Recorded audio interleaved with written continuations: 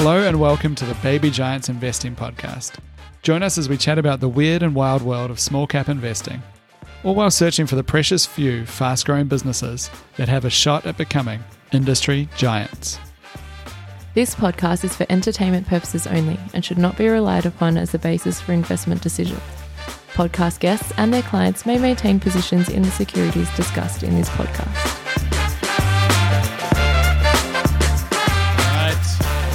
We've got Andrew and Claude in the house. It's been a pretty wild week. There's a lot of, well, not so wild on the ASX, I guess, the drama with OpenAI, which we'll get into in a second. I think some of the wildest stuff we've ever seen in tech, and I've been spending far too much time following it. Did you say we were in the house? We're in the house. In the house. All right, so let's kick off though with some good news. Andrew, you had some good news, which I feel like this kind of gets into the category you have to of think it's good news. You can't bring something news? that you think is bad news. Okay, it's tech progress. Can I bring in some good news? I'm so excited. Mm-hmm. Queensland solved housing affordability with their first home buyers grant. What a legend. Who knew? It was the solution was sitting there right in front of us all along. I don't tweet often, but that definitely prompted a tweet. I was like, are you serious right now? So they're doubling the first home buyers grant to 30K. That was it, right? And Oh, that'll fix it. Yeah. That's worked so well. Good to finally put this housing affordability troubles behind us, guys. Well done, Queensland, leading the nation. I love how they lined up a chippy, like a young tradie, to like put a face to it. I was like, the PR BS that gets wrapped around these things is just insulting. Anyway. All right, so the reason, just to unpack, because obviously there's layers of sarcasm here, the reason you think it's a bad idea is it'll just push up house prices, doesn't really make anything more affordable. It just pushes up house prices by 30K. You can make that argument intellectually and using reason and logic, and it's a pretty solid argument. But given that the first homeowner grant, I think the original scheme goes back to 2000. So we've got like a couple of decades of trying this, and it's done nothing to. I think you have a point. Yeah. We should start, I guess, like maybe perhaps punishing non-home ownership more, so there could be an extra tax if you don't own your home. Yeah. And that, I'm sure that will help people buy the home, and then you won't have such a problem with people not owning their own homes. Yeah. They're just obviously I'm sarcastic, as this is like, it's a regressive kind of thing, right? It's a regressive thing to do. And the saddest thing is that whoever the chippy that they roll out to be like, oh great, this is great, like he's not getting any advantage from it. Like what happens now is, you know, him and every person that's competing with him to buy a new build house under $750,000 has an extra 15K in their pocket. Mm-hmm. So that accrues to the developer or whoever it is that's building the house, not to the chippy. It's this kind of proliferation of home buyer grants. It's a trick where you make people who have really struggle, you know, intellectually think that they're being helped. And whilst helping actually the people on the other side of the trade, the vendor, you know, if all of the Labor voters or, you know, salt of the earth liberal first home buyers who are, you know, celebrating this kind of thing, like all that it gives is this sort of maybe tiny relative advantage for them versus somebody who doesn't qualify for the grant. But, you know, the bigger advantage is obviously to the people who are already in the Ponzi scheme. The thing to note here as well, this isn't some hot take where this is a fringe view. Like this, I don't think you could find any economist who thinks this is a good idea. Like mainstream economists. Yeah, but it's not. This is the whole thing. It's a trick, right? The reason Labor's doing it is because they want the brick. You know, they want the person that's working in a fairly low page job who can't buy a house. They want them to think that they're being helped by the Labor government, and that's it's a vote buyer basically. And then secretly, all of the people who already own houses are like, yeah, sweet, yeah, give them another one, make it 100K. You know, so it's just like a trick. It's a trick. I can't believe it's still working like 20 years later. Yeah. Yeah, I actually think I think behind closed doors, everyone is hyper aware of the fact that everyone is just aped into property. Everyone's up to the eye. Like, it is the biggest elephant in the room, and we just can't let this thing collapse in any way. I'm not even say collapse. We just can't let it. We have painted ourselves into a corner economically. And so it's like the same with the immigration policy. Let her rip, right? Because we've run out of options at this point. I mean, maybe we can relax standards a little bit more. Maybe there's a few bit of fiddling around the edges, but it's just sort of like I don't want to be the person who's at the helm when property collapses, right? No so I one will does. do everything I can to kick that can down the road, and this just helps that, right? Did you guys read Alan Kohler's article about Yeah, I did. this? He's such a good guy. Like, we're lucky that we've got him writing about and talking to people, because he actually is not trying to trick people. He's trying to say the only way you're going to solve this problem is very slowly suppress house price gains. Like, keep it flat for 20 years. That's how you solve it. And quite frankly, anything else is it should just be, obviously, how do we keep it flat for 20 years? That should be the only question. And obviously giving home buyer grants is not a way to keep it flat for 20 years. But the trouble with he's right, because that's the least painful option, because the other option would be to make it more affordable tomorrow, which would, require a 30% minimum sort of drawdown. Honestly, people who own property should want the flat for 20 years option. It's the best all option. be trying to vote for that, because at some point, the people that don't own houses, such as your fine selves, will have a revolution, take over, and then bring in a land tax, and we're all screwed then. I'm probably not the revolutionary reason for not owning a house, but yeah, I'm with you on that. I think you do need to have some balance. The trouble with flat for 20 years, though, is that if you're embarked on a negative gearing strategy, that's not sustainable. That the whole premise of that only Yeah, of works course, if but there's a they're the capital exact gain. people who should take the loss, right? Oh yeah, I'm just saying, but like that's The people whose strategy was, I take a loss for a tax discount, there should be the ones that are the baggies. Like, if you had good policy, that's your bag holder right I there. mean, it's a disaster, because I'm bleeding. The only reason I'm happy to bleed cash for so long is to eventually make myself whole and then some on disposal. So flat in 20 years. I mean, even I did the maths at one point in time on some basic assumptions. Even some very low growth is not going to help you out. But even I would dare say there's a lot of people who have rationalized pretty substantial mortgages on the basis of, well, it doubles every 10 years or 7 years or whatever the number is. And it's going to be, I mean, the average first home buyer is now 37, 38, I think, at this point in time. And you've now got 30, 35-year mortgages. So it's gone up and up as well, hasn't it? Yeah. And I mean, unless you've got rich parents, like how do you do it at the age of 25, even if there's two of you and you're both doctors? You can't, just mathematically, it doesn't work out unless you want to live in Gilgandra or somewhere. Yeah. So it's sort of. If you're young doctors, you need to live probably near a teaching hospital at some point anyway, so it's not really an option unless you go regional. Anyway, how did you get me started on this, Claude? Welcome to our stocks podcast. Have a property round at the end. No, good news for homeowners. Anyway, next bit of good news. Let's move on. Andrew, do the meta one that you're going to So before you get to the meta one, there was another research team that used MRI machines to plug that into a model that used a large language model and did a bit of training, and they could work out what words you were hearing and thinking. It's like, that was really cool. It's a very low temporal fidelity on MRI. In other words, the image only updates every 10 seconds. So it was amazing that it worked really well. Anyway, Meta, parent company of Facebook, came out and they approached it with a different, I haven't heard of this before, magnetoencephalography, MEG, let's just say MEG, which gives you much, much more temporal fidelity, updates much quicker. And again, they paired that with an AI and they did a bunch of training on it and they showed people images. And I would encourage you to Google it, because so someone would be shown a picture of a train and then the AI would say, I think you're looking at something like this. And it was just like, oh my God, not just a train, but like the same color, the same orientation, and then they did it with a whole bunch of stuff. And it wasn't like, this is kind of close. It's like, no, this thing can look inside your brain and see what you're saying, see what your mind's eye is seeing. So good news? Well, great news for people who have certain incapacities and the rest of it. So now that you've got computers that can sort of see inside your mind, there's a lot of cool things that could potentially happen and help there, which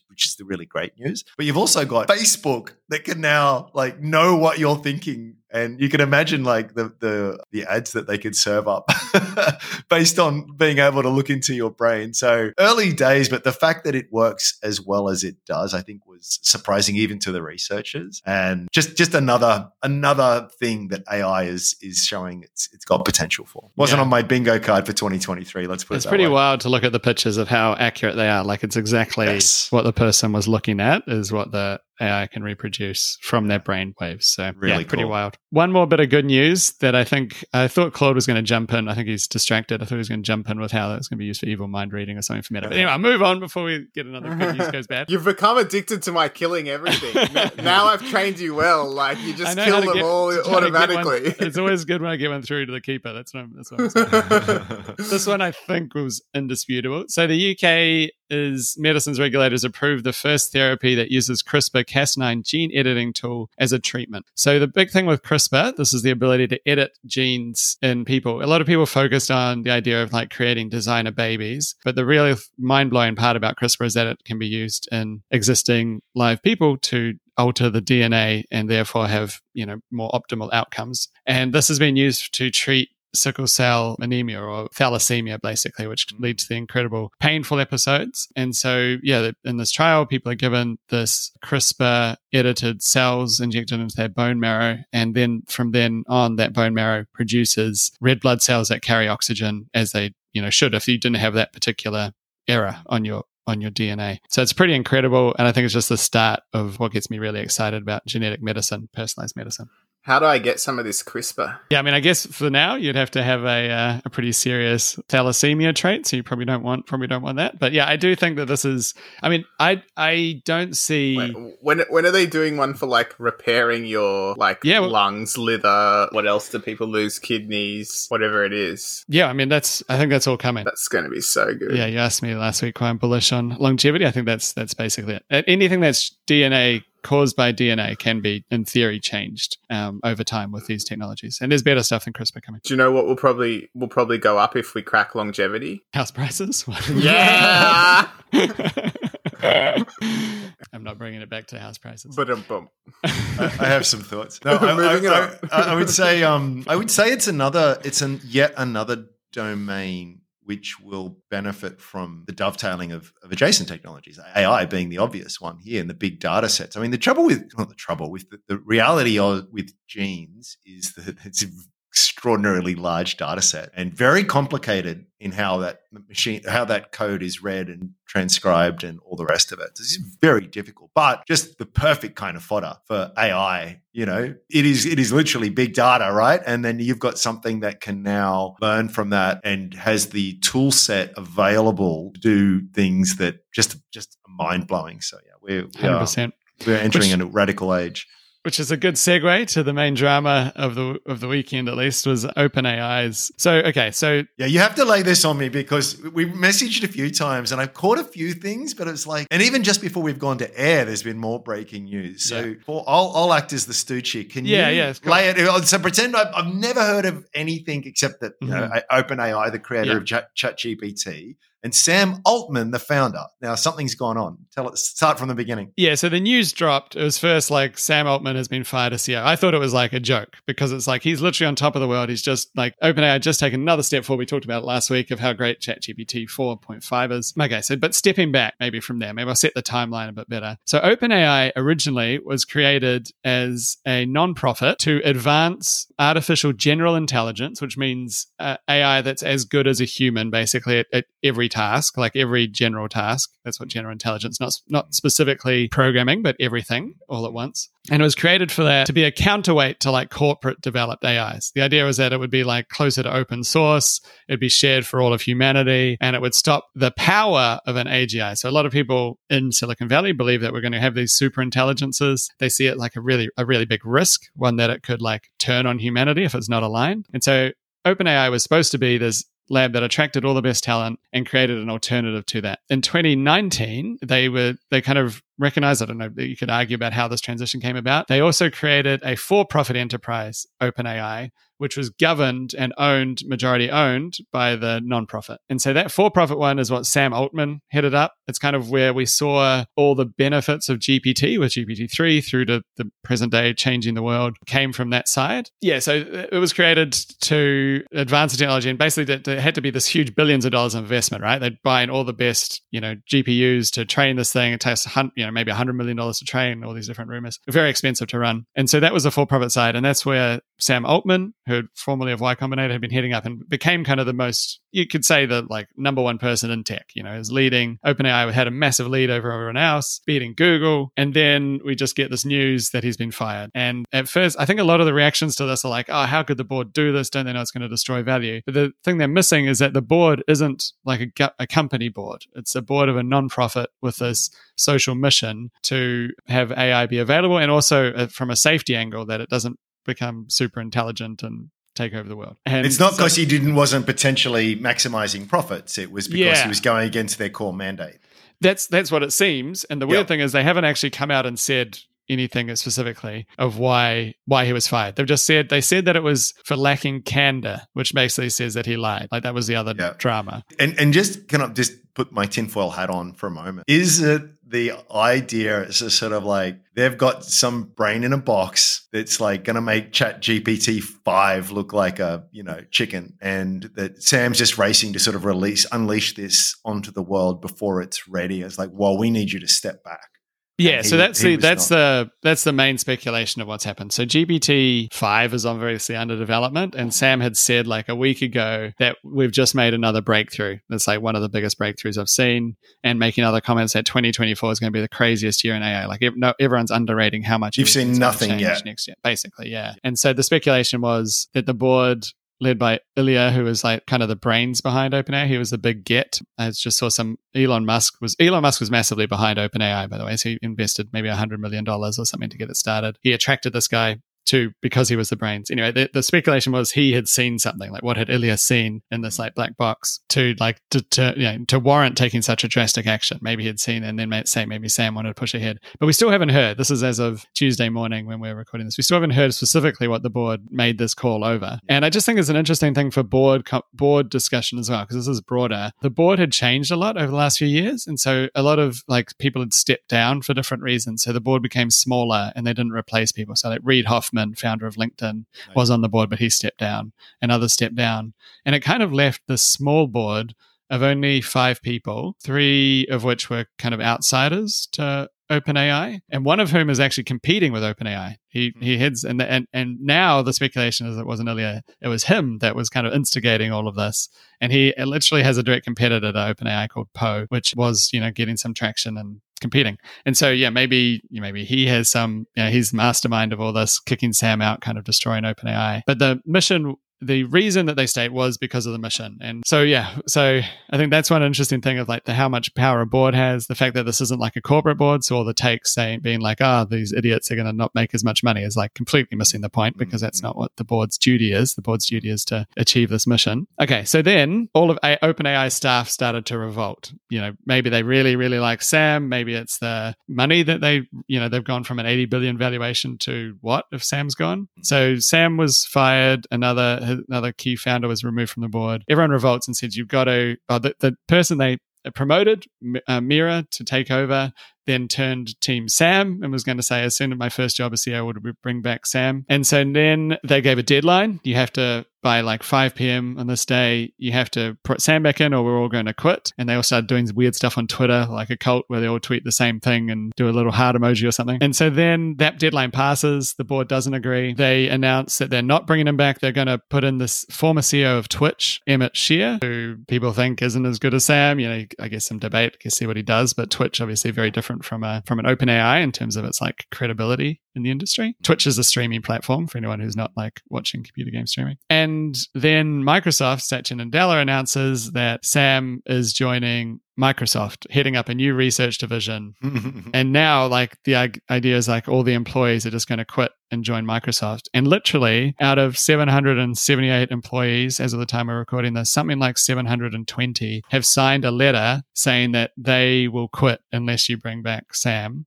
Letter to the board of OpenAI, including Ilya, one of the board members who was involved, and now says he regrets this whole thing. And so it's literally the craziest. It's the craziest drama for the biggest, most important company in the most important technology. And it looks like the current status, it looks like Microsoft is kind of like acquiring OpenAI for $0 because they're buying all of this, getting all of the staff to move across, like 700 potentially. And they still they have the partnership with OpenAI. So they own access to all of the code, basically, all the model weights. And they run everything because everything runs on Azure. Their investment in OpenAI is they just gave them credits in Azure. So you could say that they're completely at the whim of Microsoft anyway. And now they might have acquired all of OpenAI for $0 without any regulatory scrutiny. Wow. So that's kind of where we end at this stage. But wow. I don't know. There's possible that Sam still go back. There's it's wild. And we still don't know why they were fired at this stage. I guess there's a lot of different angles to take with it. One is There'll if you're probably worried be about 7 more twists and turns by the time everyone's listening to this, Matt. Mm-hmm. Or you got to release this one early or something because it's No, there will. I think you're right. I think there'll be a lot more twists and turns. I guess what we can say now is I don't know. It's the wildest stuff I've ever seen. I think it highlights boards, like how boards can be different from the company management team, and thinking about the board structure actually matters a lot more than people rate. And yeah, just how fast it reminds me of the Silicon Valley Bank collapse, where there was this run on the bank, and it's kind of like there's a run on the company where every employee resigns and agrees to move. I don't think that would have been possible without social media. It was all organized on Twitter. I think, and 95% of employees deciding to quit before the business even opens on its next trading day is wild. It's like a run on the company instead of a run I'm sure I speak for many listeners when I say, thanks for the down low on that. It's been a hard to follow kind of, explosion of noise. Sounds like it's like the nerds version of a soapy or something like that. Yeah. So. Someone said it's like a nerds version of the TV show Succession. I haven't seen like 3 seasons of Succession. Right. The irony here is that the unintended consequence. Let's assume for a moment that they were worried about a safety issue, Sam moving too fast, and that's why they got rid of him. Well, it's actually that We've action. reached the wild speculations part of the podcast. Oh yeah. I'm going to lay it out. But I mean, the irony is that now that it's looking like it might all just go to Microsoft, it's sort of like you were better off. Keep your friends close and your enemies closer, kind of thing. If you want to take. It's way worse for AI safety because now everyone. I mean. Yeah. It was under their purview, and now it's not. AI safety and alignment is a big thing. Like all the people who, the reason that OpenAI was successful is it attracted all the people who care about AI, and they believe, like Jeff Hinton, one of the leading. It's not just weirdos saying this. I guess is what I'm trying to point out. You might disagree. Like I'm not saying that they're right, but a lot of the leading thinkers of AI went to OpenAI specifically because they're so worried about the power of this technology and want to keep it aligned. And so that was like why they attracted and became the leader. So I don't know, but yeah, you're right. I think it shifts the game entirely. That like every company will be looking at their safety division and thinking like, are you guys going to try and slow us down or stop me? Meta apparently has like disbanded its safety organization like a month or 2 ago. And so will everyone just stop that? And now you're right. This could just push it out there where before it was going to be like the leader was kind of had the structure that might have kept them thinking about it. Maybe now everyone's just like, pedal to the accelerator. I think so. Yeah. I mean, it's the game theory take on it. It is the biggest thing in Silicon Valley, arguably the biggest thing on Earth in a lot of ways. It's very hard to read anything in the mainstream media that doesn't involve like a picture of a T-1000 or something, a Terminator. It's just sort of like, you get the normal giggles and it's art, life imitates art kind of thing. And like, well, no, when you've got some of the best, not just some, like I would say a majority of the best minds and thinkers in this space saying, no, guys, we need to be worried about this. It's something that you do need to take seriously. But there is so much money to be made here. I just don't know how you handbrake it because, I mean, the UK had a big symposium or conference or whatever, PM there sooner. And it's like, even at the state level, you can't control it because there'd be researchers in China, there'd be researchers in all over the world. And it's like, there is first and then there is last in things like this. Like once you've got a half decent AGI, like, well, that's it. That's the last invention that humanity ever makes. Like literally. And is it like, well, should we go really slow and be safe here? And just in case, it's like, well, we might, but those dudes over there aren't going to. So I don't, unless you have some global coordinated effort. And even then, far from guaranteed. This is wild stuff. Yeah. I think it depends on the cost to build because there is stuff where we have had global coordinated efforts that it seemed to have worked. Like we haven't cloned a human to the knowledge of everybody so to far. Our knowledge, yeah. And we nuclear non-proliferation. Like we've managed to limit nuclear weapons quite significantly, etc. So I think it's possible if it's expensive. If it's very easy and cheap to do, and that keeps happening, then eventually maybe it's not. That's I think it's possible issue. That it would require a lot of coordination to do. That's why the SynBio doomsday scenario is so scary because you can just buy a printer, and print up some engineered Ebola or something in your basement. Maybe a $20,000 investment and an undergraduate degree in technology. It's not a big hurdle. It's like where if I'm going to purify some uranium, okay, that's a big effort, and that's going to come. Regulators can have a hope of controlling that. Actually, it was my next question for you is when you look at the field of the current state of play, state of the art, is OpenAI head and shoulders above the rest, or is this has the 0 to 1 moment sort of happened?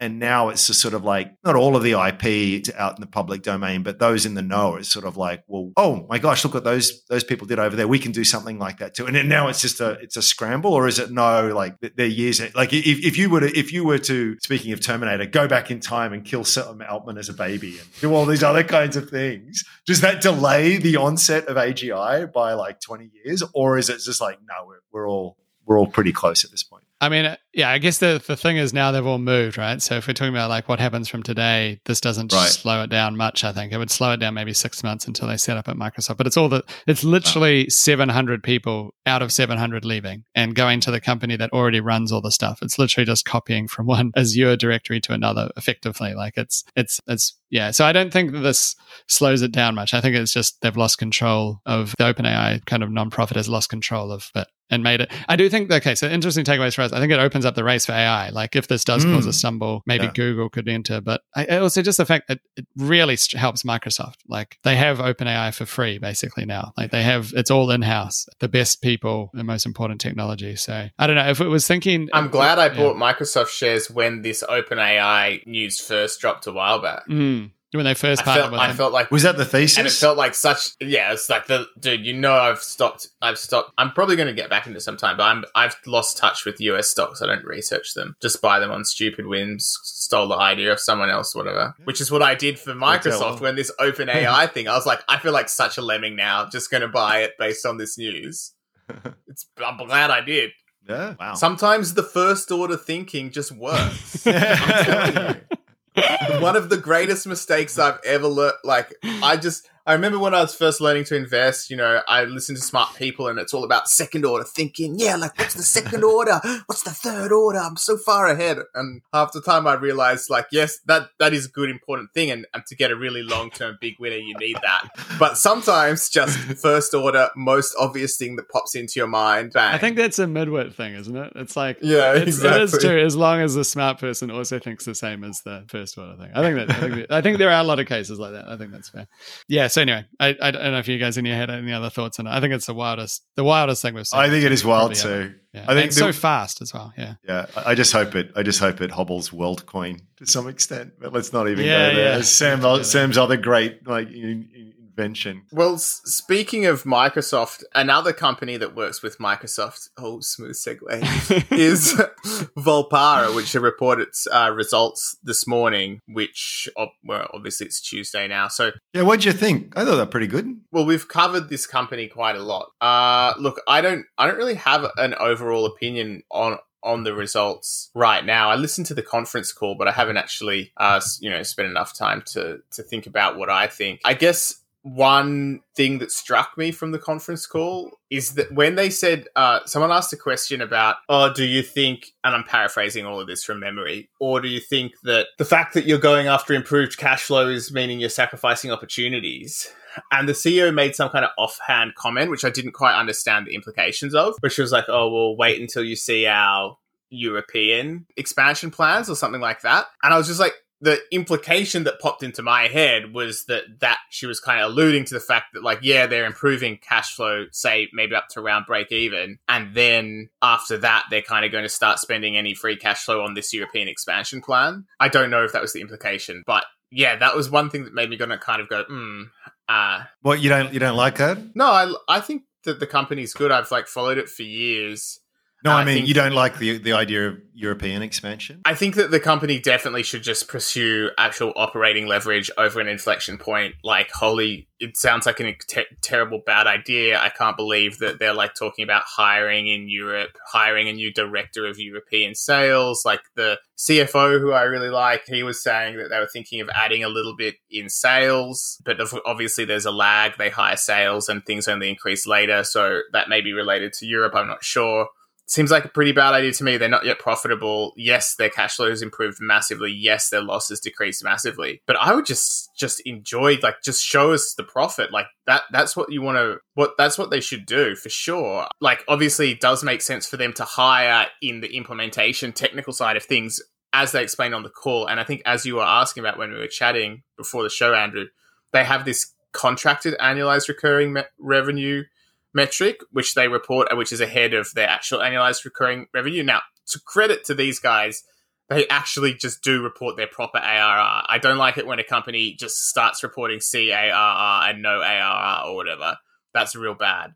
But these guys do both, so that's fine. And what they were actually explicitly calling out was that some hiring maybe would be justified in doing implementations faster, which would, with the view to catch up that ARR to the CARR. And I think that's an incredibly good idea, because not only will that be good for the finances short term, but on top of that, and most importantly, your reputation as a software company is tied to how quickly you can and perfectly you can do implementations. Like, this is an obvious thing that they should be spending on. That's great. Spending on sales, that seems like a bad idea.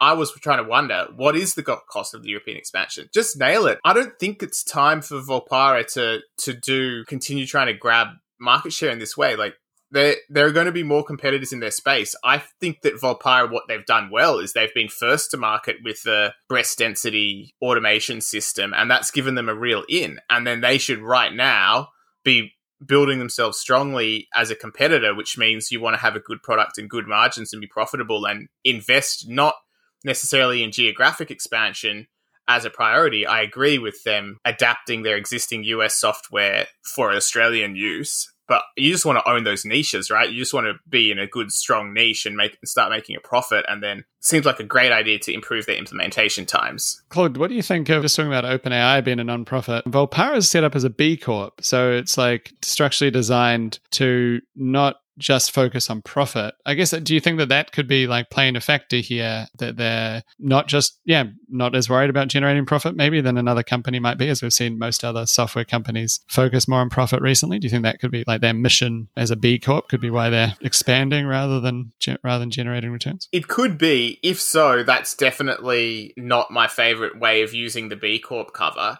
So first of all, I disagree with this whole idea of signing up to be a B Corp, blah, blah, blah. You should just be a profit organization and be like, our profit aligns with what is good because we think long term. So we don't care if you don't think that it's smart of us to donate to charity or whatever. That would be my preferred way of proceeding. But the B Corp, as I understand it, it's just cover to be able to make those kind of decisions. For example, Australian Ethical recently cutting fees definitely didn't maximize profit in the short term. But you could easily say, actually, well, that's a good business decision long term, because if we don't cut fees, eventually we'll be uncompetitive. So personally, I don't care whether it's a B Corp or not. That's a great question. Could it be that they're going to do uneconomical expansion for a B Corp? You know what? Thinking about the DNA of the company, I would not put anything past them. Like, I genuinely think they're not purely motivated by profit. Yeah. So, yeah. You're gonna have to back up for the dummy in the room here. B Corp?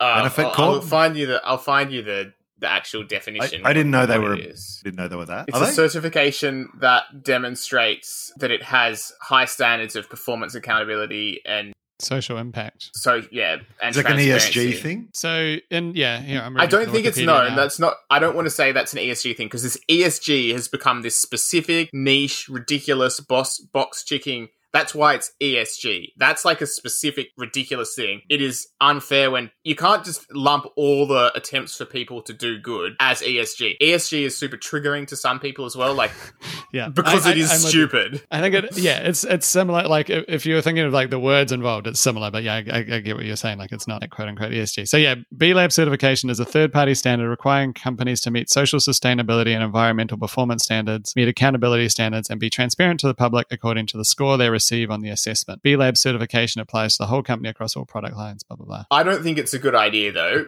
But personally, I think that also people put that into the DNA of their company, so it gives the generations of people within the company ability to like bring in other stakeholders. And I can understand that impulse makes a lot of sense. Let me just back up a little bit here. I'll read out some numbers here. So we saw 18% growth in CARR and ARR. We saw margin maintain year enough 92%.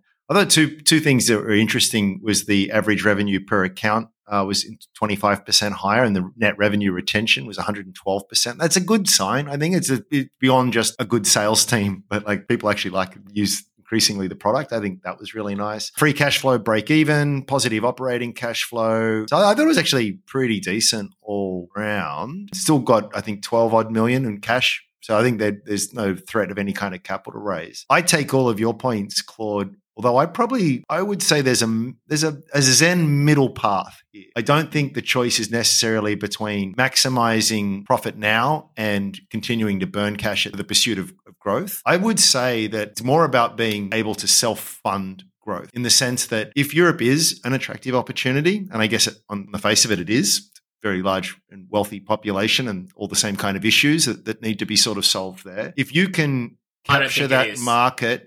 Oh, you don't? Contest. Yeah, I'll come back to that. Completely public healthcare systems, absolute disaster. Alcidion is the living proof of the absolute much more hostile for selling your software product environment that you face there, which we like Alcidion and man, it's been to our detriment because it's just way harder to do business in the European public healthcare systems. Different languages, different healthcare systems, like more like split up markets. Yes, obviously they're going to start with UK, which will solve the language issue. But we're seeing how hard it is to do anything in the UK. It's a way worse market for the company themselves, in my opinion. Yeah. I definitely. I mean, it's just healthcare and bureaucracy and government. It's always difficult. It is. But it's also. Pro Medicus, man, doesn't even bother, basically, except for Germany, which they've basically do just because the people that invented their products are German. Yeah. No, I take the point. I guess my point being is that there's also disclosure I own Alcidion and Pro Medicus. And if is a big word here and doing a lot of lifting, but if the opportunity is there and you can self-fund that growth there. So we're just going to target neutral free cash flow and maximize our long-term discounted cash flows. I would say you should do it. Yeah, but they should do that.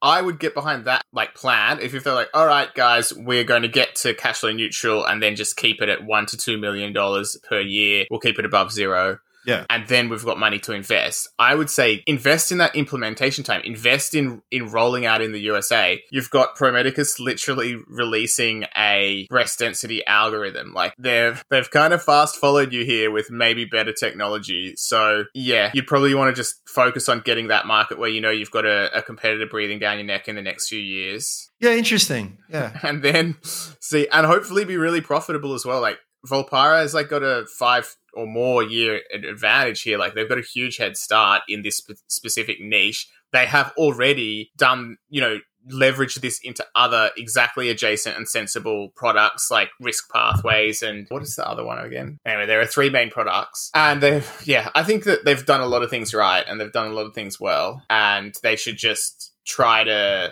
and oftentimes, with these little niches, it'll end up there won't be a very competitive market. Even when the market's mature, there might be 2 or 3 solutions. And in software in particular, it's quite possible that they're all sort of quite profitable little businesses. It's not always somebody dying, especially when that, you're often replacing some super outdated. There's a lot of room to replace super outdated experiences as well. So yeah, so it's the analytics patient hub. It's smaller but growing. And then the risk pathways one. So I think that they're doing, quite good stuff. And the other thing I was saying that I think makes sense is that they're taking, was it the risk pathways one and trying to adapt it for Australia and New Zealand. And that might be a little bit inspired by the B Corp thing because the CEO did say that part of the reason was that they've got a huge amount of workforce in Australia and New Zealand and they want all of their products to be available to, the home countries, as it were. And I think that the logic there is fine. I think that you're making, and that's good. Maybe you get a sweet little niche and get stuck there. So it's good. I'm not against all European expansion. It just doesn't make me feel as bullish as keeping costs flat would. Yeah, that's a good point in healthcare. Sorry. I for me, it still retains a pretty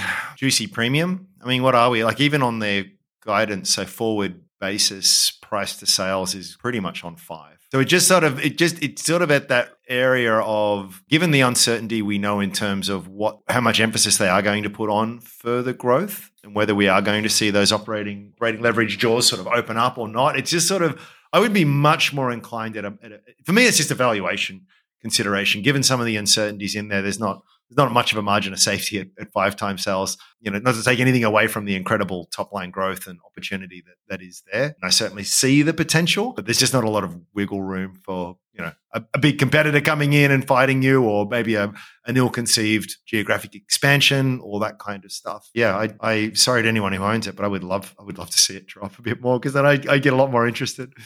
Yeah, that's exactly. true of anything, I suppose, but in this case, certainly. Well, the thing is, like, if it just grew, if it just did pretty slim 10% profit margins, maybe I could get around it. And it would still be a pretty high PE ratio if that was the case, and it'd be priced, but I'd still like, if it was actually profitable at 10% profit margins, which is pretty low for a software company. Yeah, to be a PE of 35, 40, something like that, or I think more like 50.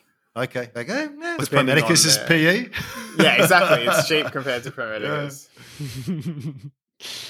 Well, I don't really mean that. It's a low PE ratio compared to Pro Medicus. You could write a lot of theses. It's cheap. Sweet, man. I think it's had a new all-time high today, actually. Andrew, that means if you hadn't sold, you'd have 100-bagger on the purchase we bought on the same day or whatever.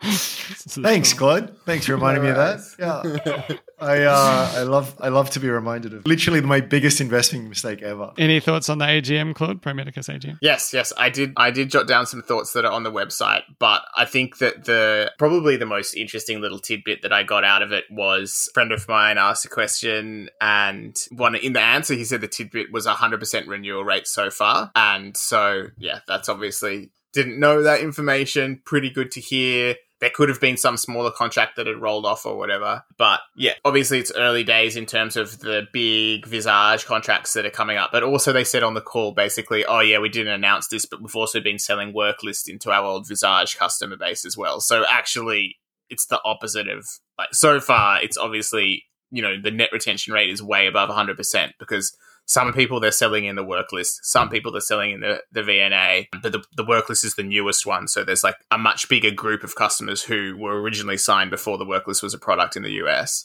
And so there's plenty of upside potential from the Worklist. And also they put up the prices when they renew as well, but still giving some discount for renewal. So yeah, either way that looks, in terms of the actual business, I've definitely just continually amazed at the absolute confluence of events where you get this high quality business that also happens to be run by like very high quality, and by quality I mean like the integrity of the humans at the top of the show in Pro Medicus have been just really good, like just exercising good judgment from a decade of me watching them, and just good behavior and everything. And people always try and have a crack at them for whatever it is. Like, these guys announced they were going to sell shares like before they did. Like, how many companies even do that?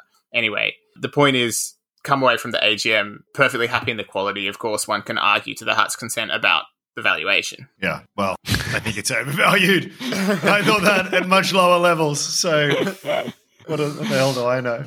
Fair enough. Any other closing thoughts, gents, or should we wrap it up there? No, it's pretty good. Oh, actually, I'll give you another bit of good news on AI. I should have mentioned this at the start too. I've been seeing a few pods lately. There's some AI plugins that will real-time translate you into another language. But which country are we entering? Where are we going to this was my pitch, right? So I think we obviously Spanish is a big market.